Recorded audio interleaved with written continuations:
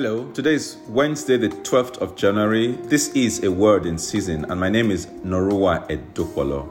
Romans chapter 12 and verses 9 and 10. Love must be sincere. Hate what is evil. Cling to what is good.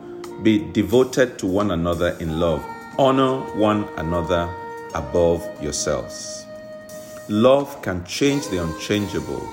It's the most powerful force in the entire universe because God is love.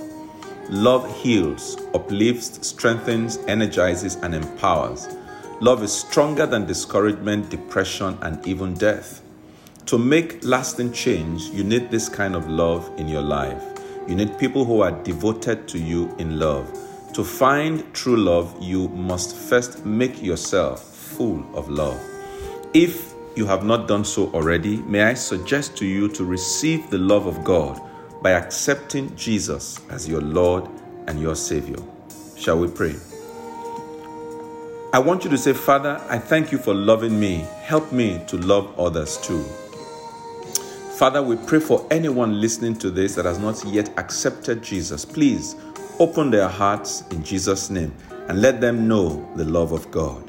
In Jesus' mighty name we pray. Amen.